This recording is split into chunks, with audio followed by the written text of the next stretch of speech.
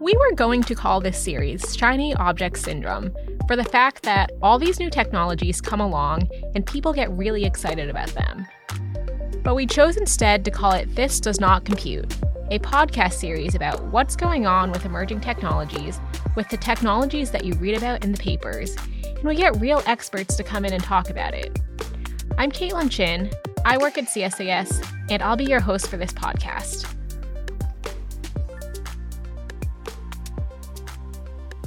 Today on the podcast, I'm joined by not one, but two brilliant researchers at the intersection of technology and democracy. First is my CSIS colleague, Julia Brock, who will be co-hosting today's episode with me. Hi, Caitlin. Thanks for having me. Next, we have Megan Shahi, who is joining us from the Center for American Progress, where she is the Director of Technology Policy. Happy to be here. Thank you both. Today's conversation will focus on elections, specifically how social media platforms are preparing for the national or local elections that will take place in over 50 countries around the world in 2024, including but not limited to Egypt, South Africa, Tunisia, Brazil, Mexico, India, Taiwan, and then, of course, the United States. Megan recently published a report on this topic called Protecting Democracy Online in 2024 and Beyond, which is currently available on the Center for American Progress website. After spending the majority of her career promoting transparency and accountability at some of the world's most influential social media companies. She was a crisis manager in Meta's first ever U.S. election war room in 2018. In addition, she architected Instagram's product and content policies for its video product Reels and guided Twitter's strategy to comply with the EU's new Digital Services Act. So Megan, so thrilled to sit down with you today. I was wondering if you could start by telling us how your professional experiences in social media shaped your perspectives and views of the 2024 election landscape today. So what lessons did you take away from past cycles, and how did that bring you to join CAP and publish this report? Absolutely. Thank you again both for having me, and thank you to CSIS for hosting this podcast. Really excited to be here. Like you said in your introduction of me, I have spent the last 6 or 7 years in social media working on transparency and accountability within big tech. It has oftentimes felt like swimming up a creek or rowing up a creek, but without a paddle. And now, as Caitlin mentioned, I'm at the Center for American Progress, working on these same issues, but from a really kind of different perspective. And so as I think about the kind of arc of my career, I started off in government. I worked at Treasury and the White House, and then decided to kind of pivot to the private sector to really see how do end users get impacted by certain policies or products? Because at the federal level, you sort of have the 50,000-foot view, and I wanted to really see what happens at the ground floor. And so I pivoted to the tech sector, and when I was there, I was working in crisis management and product policy in a couple different roles. But what I saw was that there is this real kind of underbelly, as I describe it, of social media, and there is a lot of sort of darkness and misinformation and harm and hate speech that happens on these platforms and is often nearly impossible for the platforms to really tackle at full bore because of the scale that they're happening.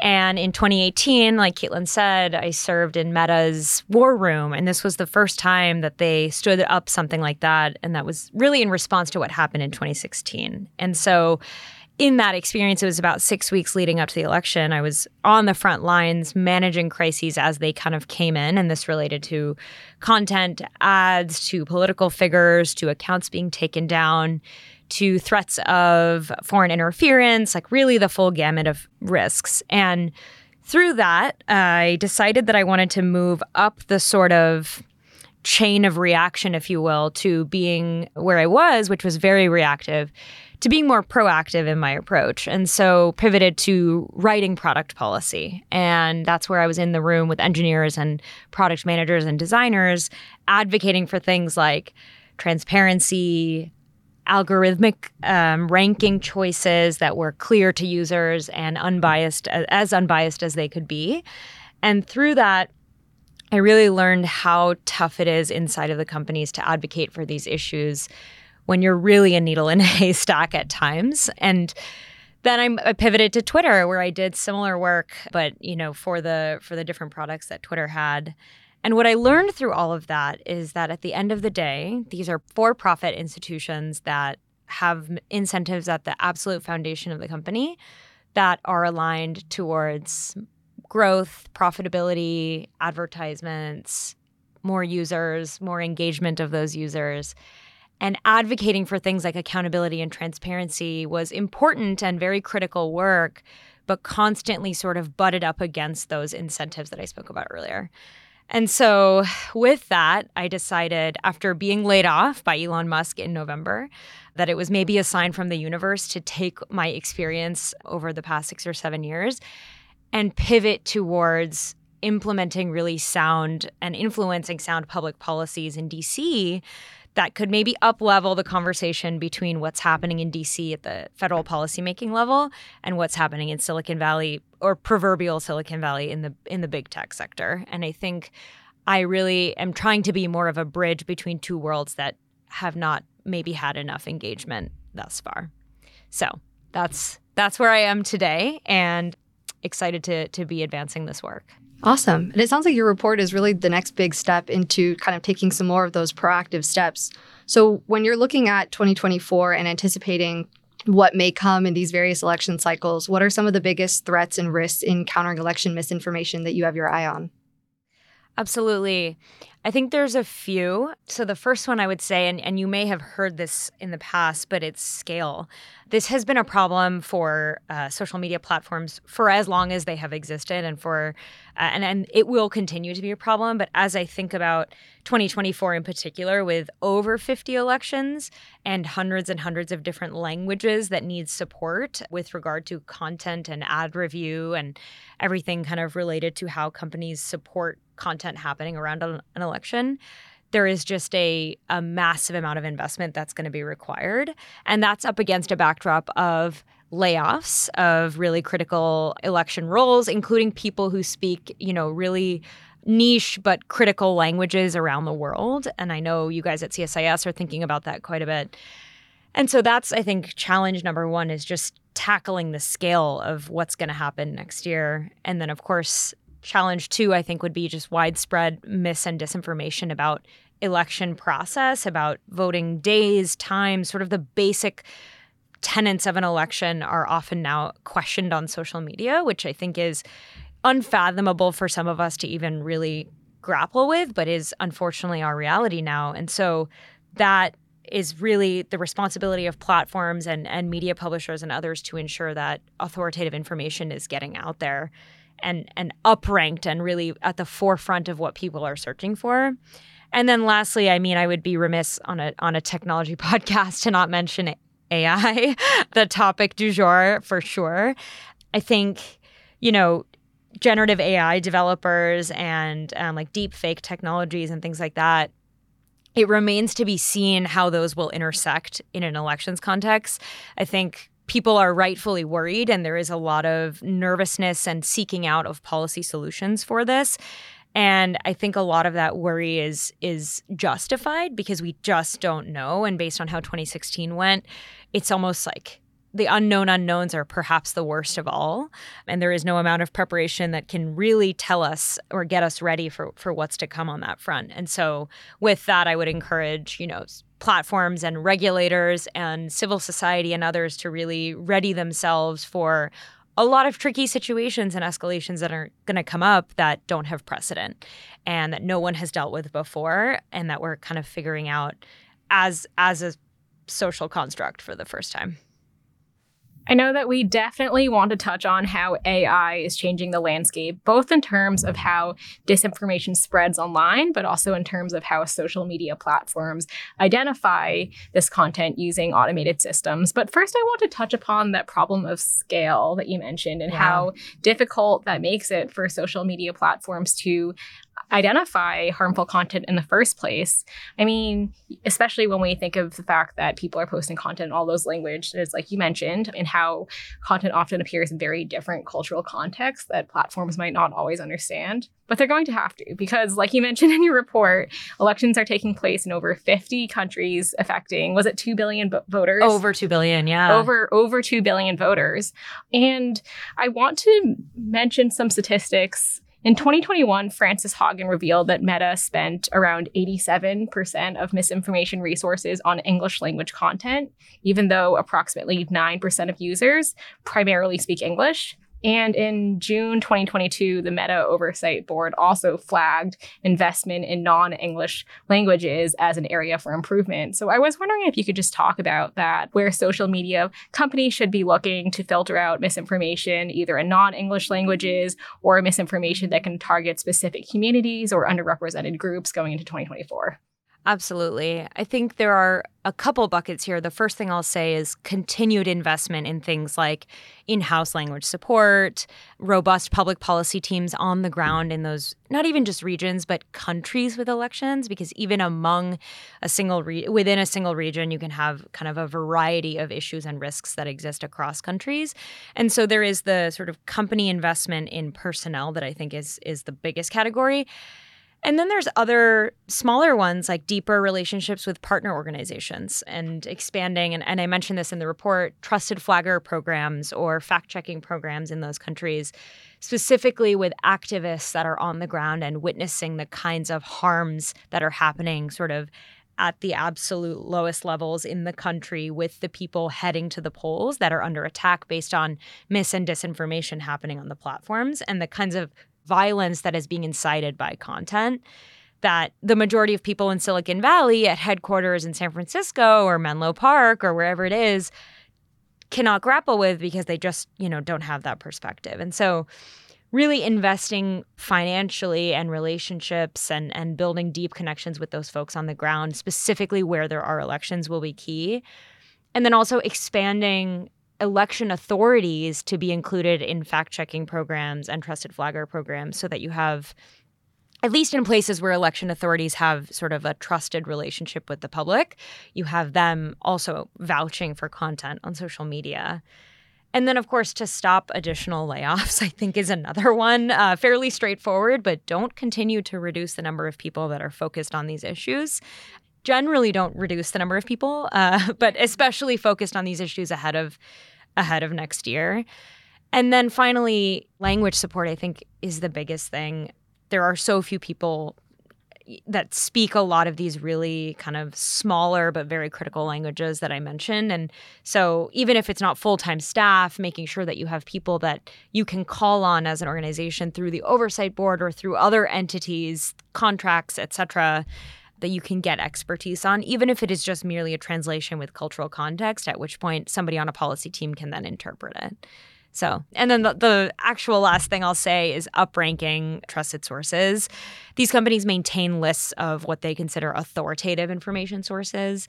And so when you search for something like election day or ballots or how should I vote or COVID-19, you get actually oftentimes content from authoritative sources up top. And so continuing to do that, but also auditing what comprises those lists to make sure you don't have corrupt sources or old sources or any of those things, and making sure it's kind of up to date and accurate. Those all sound like really great strategies, especially like upranking or upvoting trusted sources and making sure that there are people involved in these companies to help with the language decision making when it comes to deciding which content can maybe be flagged as misinformation or disinformation.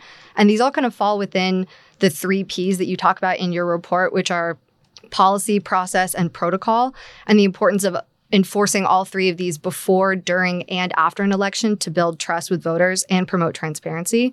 So how do you view these 3 Ps working together, and where do you see these strategies coming into play to promote all of these different Ps during an election cycle? Absolutely. So I wrote this with the kind of thinking that the 3 Ps were the bread and butter of what a company is doing, a social media platform in particular is doing to ready themselves for an election. And I think they're sort of that foundational component that helps prepare them and organize themselves and also build rapport and trust with the public to really believe that they are doing everything they can and, appropriately preparing. And so you have policy, which is really do we have a precedent set here? Do we have a defensible approach to tackle this escalation or this situation? And then protocol, which is what is the playbook that we're maybe following? Or should this situation arise, what are the 16 steps that we're going to take as an organization to tackle this? If we detect manipulated media, what are the technologies we're going to rely on as an organization to say, is this manipulated media or is it not? Really having that protocol in place so that you're not figuring it out on the fly. And then process. This is really the internal coordination and the pathways to ensure that you have appropriate leadership weighing in and the right stakeholders sort of opining on a situation and really greasing the wheels of everything that happens in the lead up. And I specifically mentioned the sort of before, during, and after because I actually think those 3 periods, and I go into kind of a little bit deeper in the report with definitions and things, but I think it is prudent to assign a risk category to those periods. And I talk about this in the report as well, because it actually changes how you approach your 3 Ps. The protocol 90 days out is probably different than the protocol on the day of the election. In the EU, for example, there are certain stipulations around what isn't allowed in the week leading up or in the 2 weeks leading up. And so there is a lot of sort of nuance there, and I, in the report, encourage companies to really take that into account as they audit their 3 Ps, and then also looking ahead, propose changes and updates to them to ensure that they are ready for whatever may come, including a potential insurrection, violence on the ground, election denial. Unfortunately, these days, nothing is off the table. So True. Yeah. You mentioned how social media platforms can partner with outside organizations or individuals to improve language or cultural understanding. I was wondering if you could talk a little bit about the role of civic engagement in supporting social media companies. Often when misinformation or disinformation or other types of harmful content spreads online, it's due to societal beliefs or even a lack of trust in the platforms or in government or in policy. So how can companies promote civic awareness among their users or among their employees or elsewhere? Totally. I think there are the really obvious kind of external ways that they can build on top of their existing products. And so you can think of some of the things I speak to in the external product changes section of the report, but, friction when somebody's trying to reshare something that has been labeled as misinformation, or in WhatsApp, you have a label that says this has been forwarded many times, potentially adding context that the person sending it to you might not be able to totally vouch for what they're sending, but that it's been basically, viral. And then labeling. And so, Twitter did a really great job of this last election cycle where they were adding context about content. And it wasn't necessarily to debunk or label as misinformation, but rather add information to it to give the user a more well-rounded perspective on content that may be election or civic related. And then there's also the sort of lighthearted, fun civic engagement things like I voted stickers and picture frames that you can put your profile photo in and sort of easier ways like that. But that's sort of one piece of it. I think the other piece is that there is a big crop of, first-time voters that are on TikTok and are on Instagram and many social media platforms that are, like I said, heading to the polls for the first time. And so that, I think, is a unique opportunity to engage specifically like a new generation of voters and for companies to build trust with those folks in a way that maybe millennials and boomers and other folks have maybe lost trust or are more aware of what happened in 2016. And so I almost think the companies have a rare opportunity to sort of reset the clock a little bit with a brand new crop of voters. And I would encourage them to think through how they're doing that. TikTok in particular is supremely popular with Gen Z and has a great opportunity and probably a responsibility to act accordingly and to use that responsibly in order to bring people accurate information, not misinformation, and also ensure that they're going to the polls and armed with at least not necessarily the policy views of one side or the other, but the desire to engage in civic participation. In addition to civic participation, do you think that the different niches that these various platforms captures should also affect their understanding of misinformation, or the 3Ps as well? So we know that TikTok, for example, largely skews towards a younger demographic, but it also has just different types of content. So it has shorter videos compared to Twitter, which is more of a text conversation-based platform. And Instagram, we know, it features more photos. So should that affect how companies approach content moderation? Absolutely. I think I even saw this firsthand when I went from a very similar sort of role at Instagram to Twitter. Just the issues and the kinds of policies that I was thinking about and the escalations that I was managing from a policy perspective were just nuanced and different, because one covered photo and media primarily and the other covered text. And the ranking models and the machine learning that goes into the foundations of these platforms also varies. And so as you think about the 3Ps, a Twitch or a Discord or a TikTok actually has pretty different considerations and mitigation strategies than maybe a legacy player like a Facebook, Instagram, or YouTube. And, you know, you have Threads that has come onto the scene. And like I said, Discord and Twitch and some of these newer platforms are actually going through their first big election cycle this next year. And so it will be really interesting to see what strategies they take on and which ones they actually deprioritize just based on, you know, the format of their media, the size, the kinds of risks they see. You have, you know, YouTube, who has been in the game obviously a very long time. And then Twitch, which is, you know, a completely different animal altogether, and something related to streaming, which has live streaming, which has its own, you know, host of considerations. And so I would encourage companies, and I actually do this in the report with Threads as an example, but I would encourage companies to go through the checklist at the end and say, what are the things that relate most to my product or my platform? And based on that, what are the kinds of risks that I should mitigate and holes to plug? That's great. And I know the checklist in the report is really comprehensive and gives companies really good strategies for like how to look at the actions that they're currently taking and then what they need to do to meet some of the goals that you set out in the report.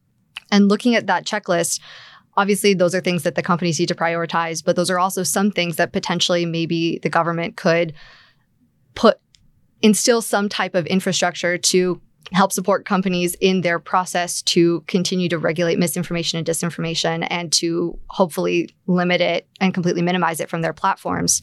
So what role do you think the government plays in helping to police some false or harmful content on these platforms? And are there areas where the government either should or should not intervene in content moderation based on rights for freedom of speech and for content related to particular political parties or political viewpoints? Great question. I will take a global perspective on this one, just based on the EU in particular has really come out ahead on this. And in the US, we have a lot of great bills that have been proposed and that are kind of out there. And I would love to see them being advanced. But unfortunately, we have a Congress that I'm not hopeful is going to move them along. CAP recently endorsed Warren's tech bill, and I would encourage folks to take a look. It's a really great solution to some of the problems that we're facing today. But in the EU, the DSA is actually a really great example of an approach to regulate social media that is not deeply prescriptive and that takes into account the nuances of the different platforms that I just mentioned. And I heard this analogy, I can't remember where, but I will attempt to re-say it, probably butcher it. But the DSA sort of gives the ingredients to bake the cake, but not the recipe. And also includes accountability in that it says, let us try your cake and generally kind of show us or tell us how you made it. But as long as you used our list of ingredients, it's broadly fine. And so I think that has been a really great model for what tech regulation could look like, because it's allowing for that nuance. It's allowing for companies to do what they do best without stifling innovation, but also holding them accountable, forcing their hand to some degree at greater transparency reporting, at researcher access, at being clear with users about consent for for data tracking and cookies and other kind of components of our experience online. And as we move into the fall, there will be really great sort of first-time reports that come out regarding DSA. I'm sure you both are familiar.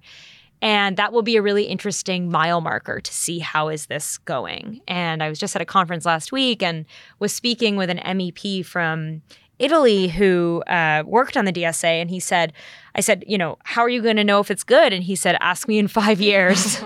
And so, we don't know, but I think that's the first and primary example we have. And then, of course, smaller ones, like in the UK, of course, the online safety bill is moving full speed ahead. That will be interesting to see what happens there.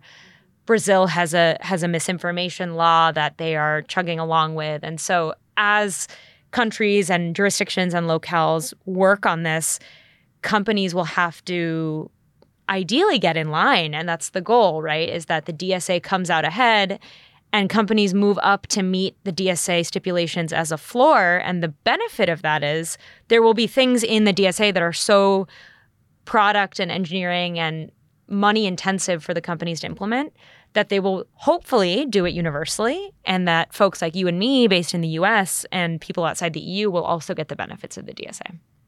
I know I'm really looking forward to seeing how the transparency and the user controls and the DSA plays out. Yeah. I am curious because in addition to Brazil and the EU and the UK, a number of other governments have either proposed bills or already enacted laws that aim to address the so-called fake news or mis or disinformation.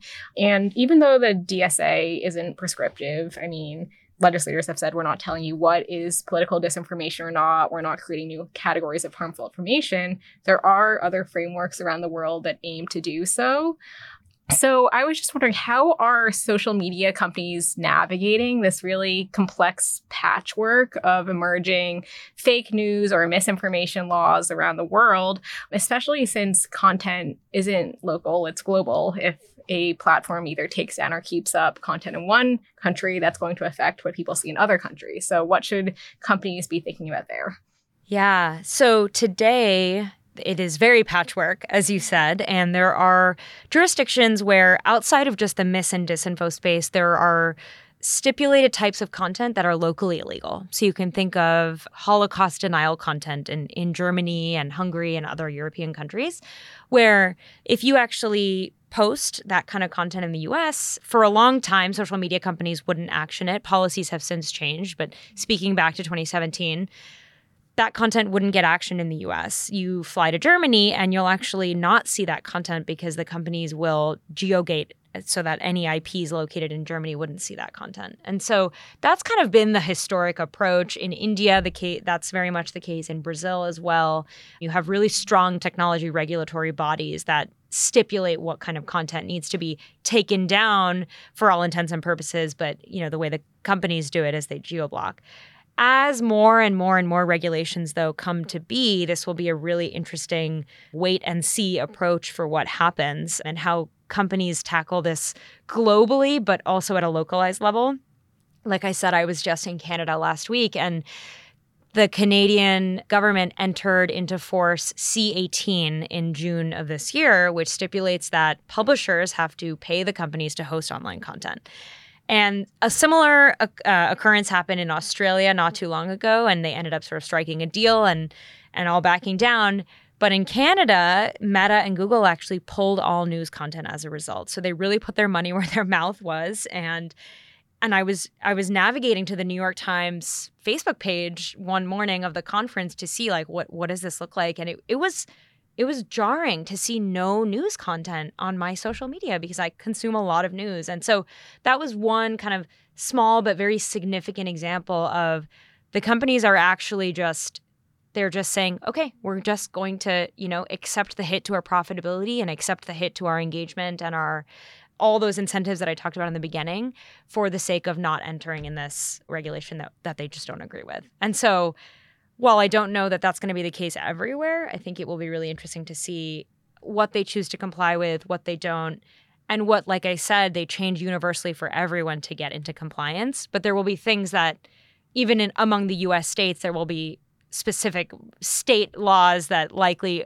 are that go against one another if passed. And so I don't have the answer here, but I'm hopeful that both we can use sense externally to push for what makes sense, but also that the companies will come into compliance in a way that is universal and appropriate.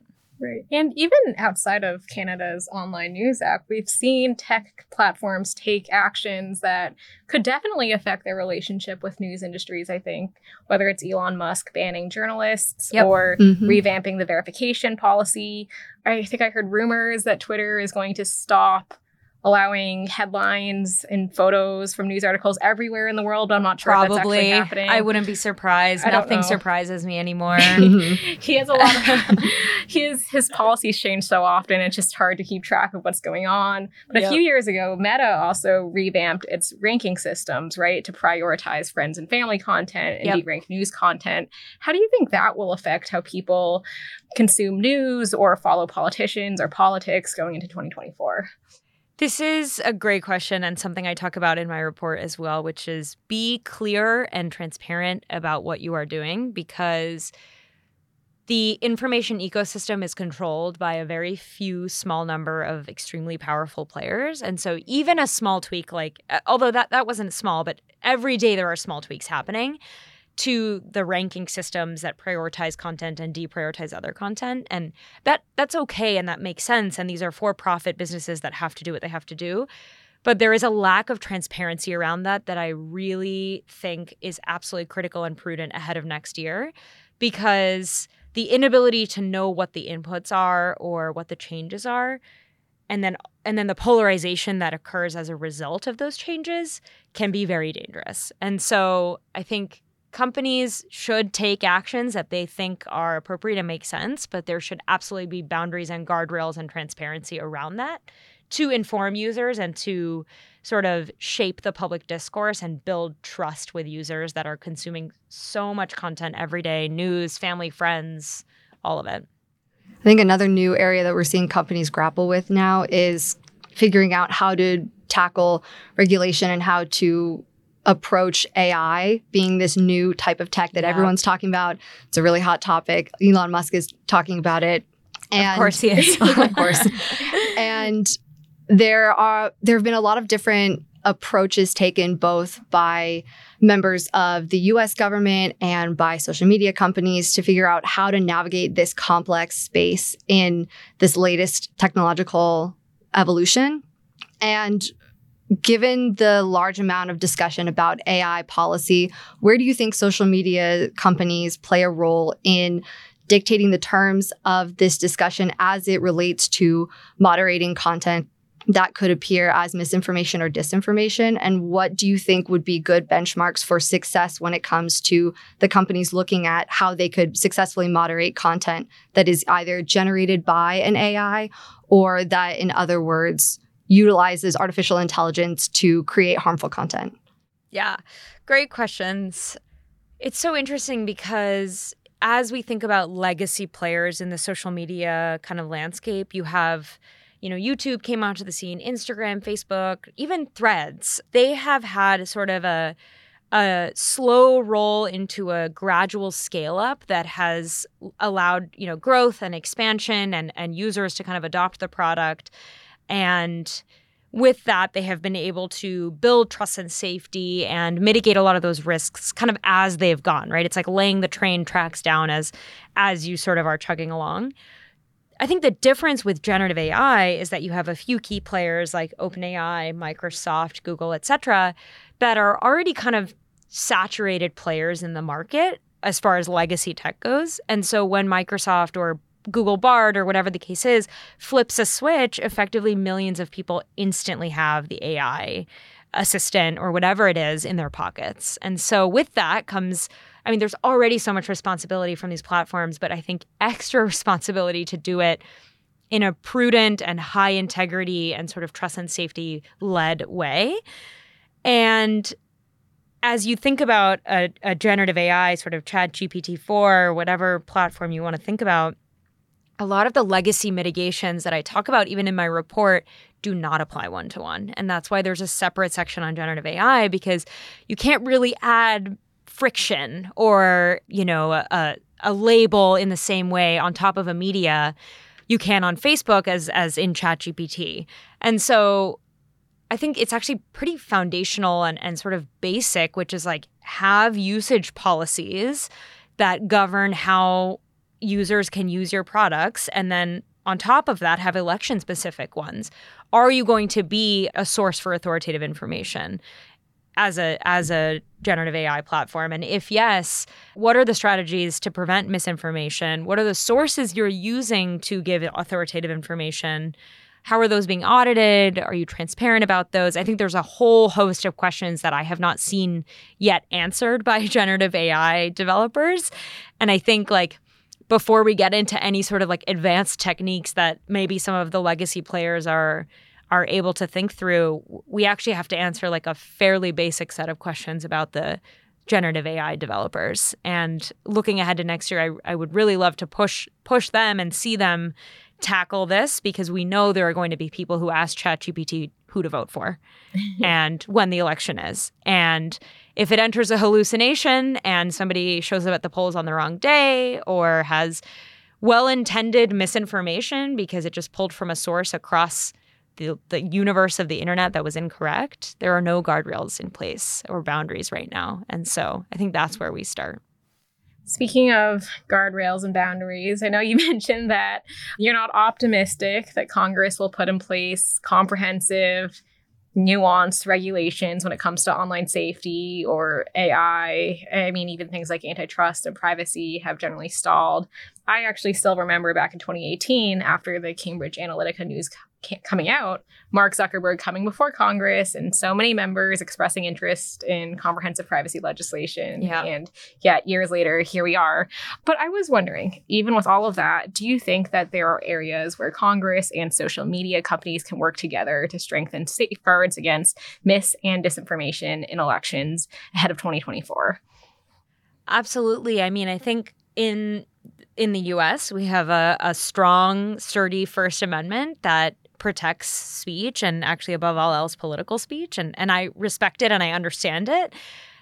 I also think that there is a responsibility from platforms and from government to safeguard Americans from harm. And we saw on January 6th what happens when, those institutions kind of break down and are corrupted. And so to prevent that kind of harm from happening and those kinds of threats to our foundational democracy, I absolutely think there is a role for governments and for platforms. And I think it's a lot of what I said, which is be transparent with users, be clear. If you're not going to take down the speech, you can at least add information or context or friction or additional sort of information that at least empowers users to make a choice for themselves.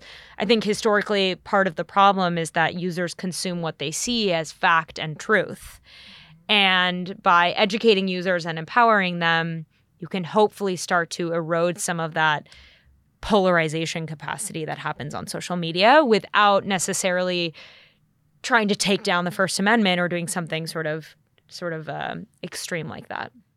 Yeah, I think definitely empowering users is huge, and promoting transparency and trust between the companies and their users. Those are all going to be really, really huge going forward. And I think your report does a great job at outlining how companies can take steps towards promoting those goals. And at the conclusion of your report, you emphasize the importance of completing these tasks now in the anticipation of all these elections coming up in 2024.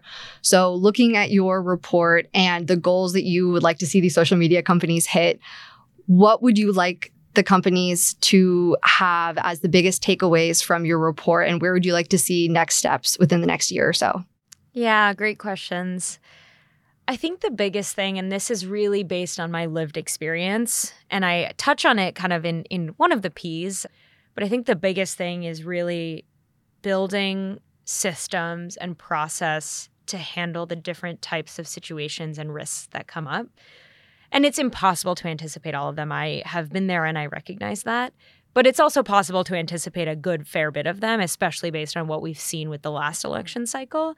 And so I really want to impart on companies the importance of auditing what has happened in the past, ensuring you have the sort of defensible precedent that you can set or the policy that you can fall back on, the emergency mitigations that you can flip the switch on, and be transparent about those things. And I think, you and I, or all of us, understand the threats of adversarial actors. And so I am not expecting companies to say, okay, now we are going to blah, blah, and blah as it's happening, because that can also open themselves up to further threats and risks.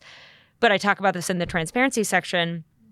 Tell us about what happened last election cycle and how you have filled those holes and plugged those gaps, and what you're doing ahead of the next election cycle, and maybe in a more robust way than a single Help Center article or than an op-ed by a VP, right? I have been on the other end of those, and I know that they're well-intended, but the public really needs more.